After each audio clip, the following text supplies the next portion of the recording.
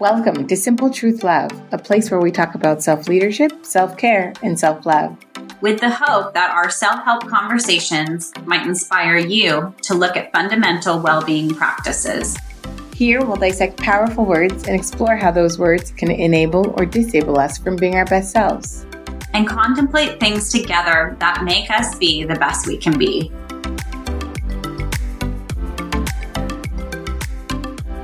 I'm Cindy Bradshaw, recovering people pleaser. And I'm Rochelle Doyle, recovering enabler. Our focus this week is on the truth. Ooh. So since this is our first episode, I guess we should start with our truth. Cindy, what would you say our truth is? Well, our truth starts with how we met. You and I both worked in a very dynamic, fast-paced environment, and it seemed like everything there was a five-alarm fire. We would get lost in great conversations about the critical nature of self-leadership, self-care, and self-love and how they play out in our lives. After having many uplifting conversations, we thought we'd start to record these conversations in hopes that they might inspire others to look at fundamental well-being practices. Right. So we've developed a vision of dissecting some really powerful words, and we're going to explore how those words can enable or disable us from being our best selves. We've spent the last couple of weeks studying truth. Rochelle, why is truth a word that we need to dissect? And what does truth mean in terms of self-leadership, self-care, and self-love? To me, it can mean facing some really uncomfortable moments. Truth manifests itself to me like the exact opposite of love, care, and leadership. A lot of truth is icky. Yeah, especially in our society where we glamorize who we are through things like social media, filtered images of ourselves.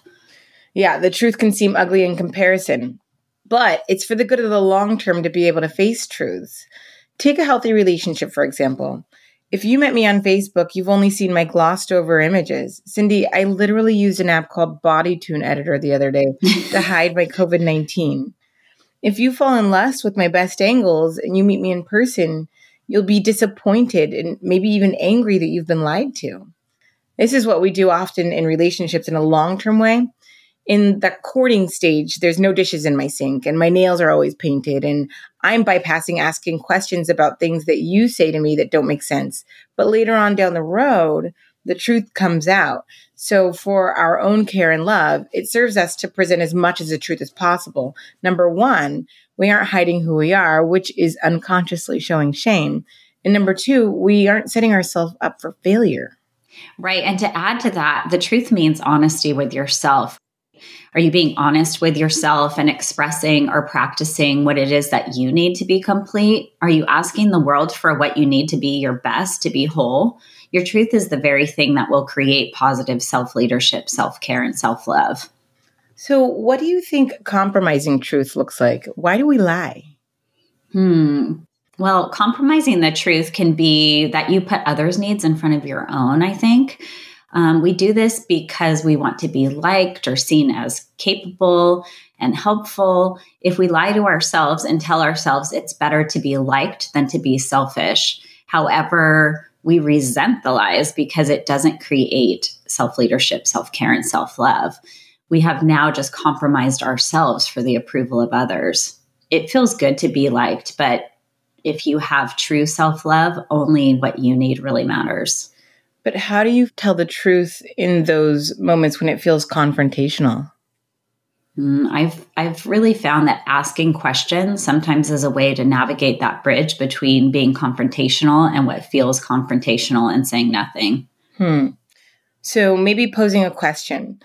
I have an example of someone who I didn't get along with at work for about a year because on top of two very different work styles, there was an assumption of ill will. When we both began to question that assumption and stopped accusing each other, we were able to ask each other where our confusion was. And that boiled down to the real issue, saying, I understand your responsibility to be overseeing this part of a project and mine to be that part. Is that what you think? Created space for the other person to say, no, I understood it this way, but maybe we can try it your way. Or I don't think that's going to work because of XYZ. And in relationships, that works too, Cindy. I sort of blew off our meeting yesterday and you were so kind. But if you defaulted to, this is really irritating me, she doesn't take this seriously, you could have rightfully decided to give up in your mind. And if you'd asked a question as to what was going on, and not like in an accusatory way, but curiously, I could have said, I'm a mess. The school year is terrifying me. I'm a zombie that stopped sleeping. And maybe you would have said, holy moly, take your time, because our journey is focused on human beings being able to thrive. Right. So asking non-confrontational questions unpacks a little bit and reveals the truth. What about different truths that people hold? Have you had a conversation with another person where you walk away thinking, ooh, that didn't feel good? Yes. That felt weird for me. And the other person is like, hey, we had a really great conversation. Oh my gosh. And then you're like, that was great for you? Everyone definitely has different perspectives. I was listening to a podcast and this guy was talking about the truth. And he asked, how's the truth different from reality? Everyone's reality and everyone's truth is different. And you can have the same exact experience. And whoever you are as a human being, things that you say and do have different impacts on each other. Like somebody might not think twice about something I find offensive or hurtful. Depending on experiences you have, you are going to have a heightened awareness to certain issues that someone else might not have, be it race, gender, neurological differences, or anything. Yeah. I think that the reality belongs to an objective, like a third party. The reality belongs to God. Right. And how you see the world is like your own rose-colored glasses. You're going to see the world in a certain way, and somebody else could be in that same situation and the truth is completely different. Reality is when you take those two perspectives out of it. So I think that on our tools to develop a commitment to truth, something we've circled around is trying on a practice of truth. Absolutely. And last night I was in a class and they said, if you're a person who participates often and steps up, try not doing that during this class. They said that if you're someone that never gives your opinion, try giving it. So it was trying on sort of this new hat and see how it feels. It was really weird for me because I'm always a person that if you say, put in the chat what your feelings are today, I feel like I have to do it. I'm just one of those people who plays by the rule. So practicing that was really strange for me. And last night I did not respond to one question and it felt so weird.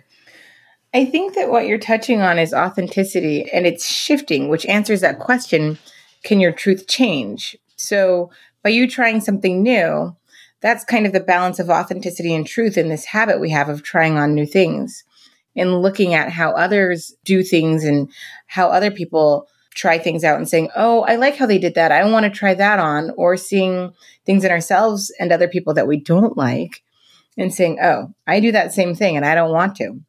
Try it on, see how it feels, say, I want to do that again, or I don't want to do that again.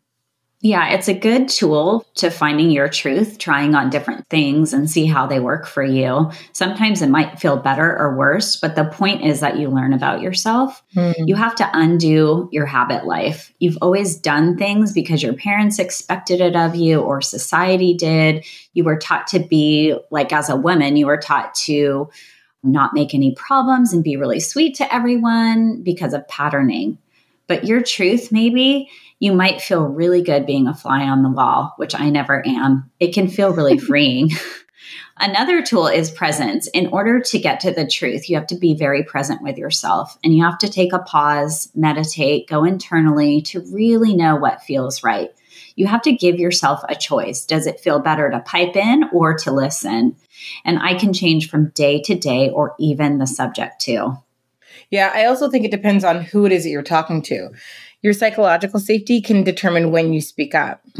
Safety is a tool. If I'm around a bunch of people I've never met before and we're talking about politics or a certain issue that many people are much more informed of, I might not feel like I can share my opinion. So on that topic of psychological safety, you're somebody who doesn't like conflict. I know this about the two of us. We don't like conflict. Absolutely. 110%. And because of this, it feels awkward or awful to stick up for yourself during conflict. But at the end of the day, does it feel better than when you didn't?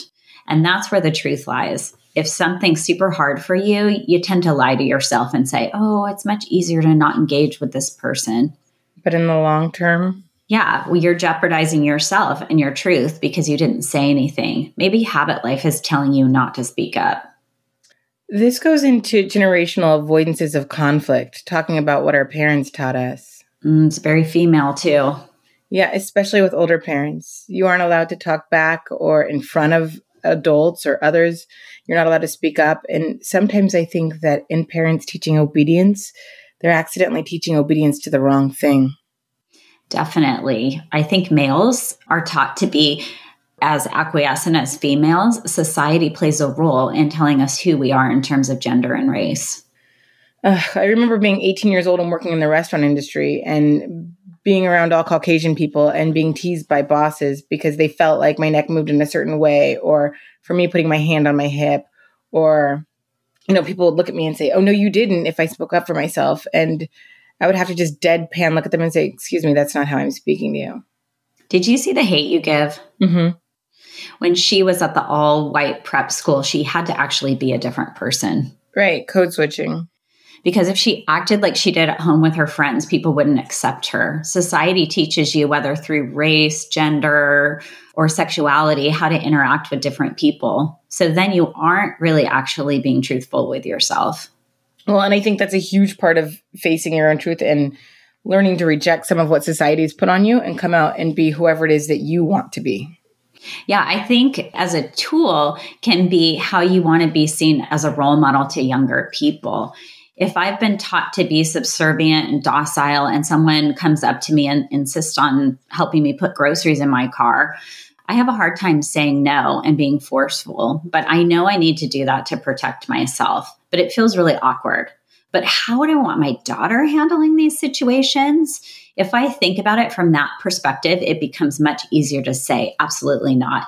It's a way of asking the right questions and helping to kind of guide you in the right path.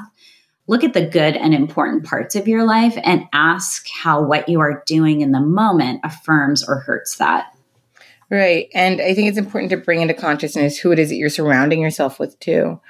I read somewhere that if you hang out with 5 millionaires, you'll become the 6th. If you hang out with 5 drunks, you'll become the 6th.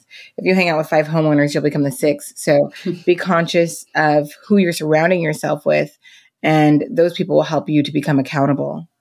Right. And the same thing can be said about negative people. Sometimes people can be around you that are so negative that you have to hold yourself accountable to kind of rise above that sort of interaction. If not, the negativity will get to the point where you won't even realize it's happening anymore. And it's such a toxic environment. Okay. So what about work? What if it's an unavoidable group? Well, sometimes we all have to be in those environments, but you don't have to play along. I can conduct myself in a better way that makes me feel proud. Yeah, we have to talk about this in a future episode. It's so important. This idea that what your eyes see and what your ears hear, where they sit inside your inner self and how that builds who you are. Yeah, that's really the importance of pausing and meditation. The truth is going to come up. If something stresses me out, I'm going to get like tightness in my chest, and I really have to slow down and pay attention to that. And the opposite end, if something makes you feel really good, you feel warmth in your heart, and it's important to listen to that. It's kind of what causes those moments. Pay attention. What is on your soul level that made this meaningful for you? Those are clues into what you should be doing. Those are really clues into your truth and your authentic self. Nothing is worse than doing something in your life that makes you miserable. You know the quote, "What are you going to do with this one wild and precious life?" I love that quote. And it's such a truth tool to even just sit and reflect on that. You're able to remind yourself of what does feel good. Mm-hmm. So I think we're getting ready to close. Let's recap some of the tools for truth telling. So number 1, try on a practice of truth, leaning into the uncomfortable. And that means questioning your habit life. Don't be busy to be busy. It's something that I am guilty of. Recognize that being busy can be an addiction to not face truths in your life. Avoidance is a way to not have to own your truth, and we live in a society that is trying to promote that. So remember to ask yourself, also, how do you want to be seen as a role model? And number 2, be present with yourself. Go ahead and take a pause. Practice meditating for 5 minutes. Do not be afraid to tell somebody that you need a day or two to think about an answer. Be authentic and don't hide who you are to appease others. Listen to what your body is trying to tell you. And number 3, remember reality is different for everyone. Listen to others and try not to make assumptions about them. Ask more questions so there's clarity.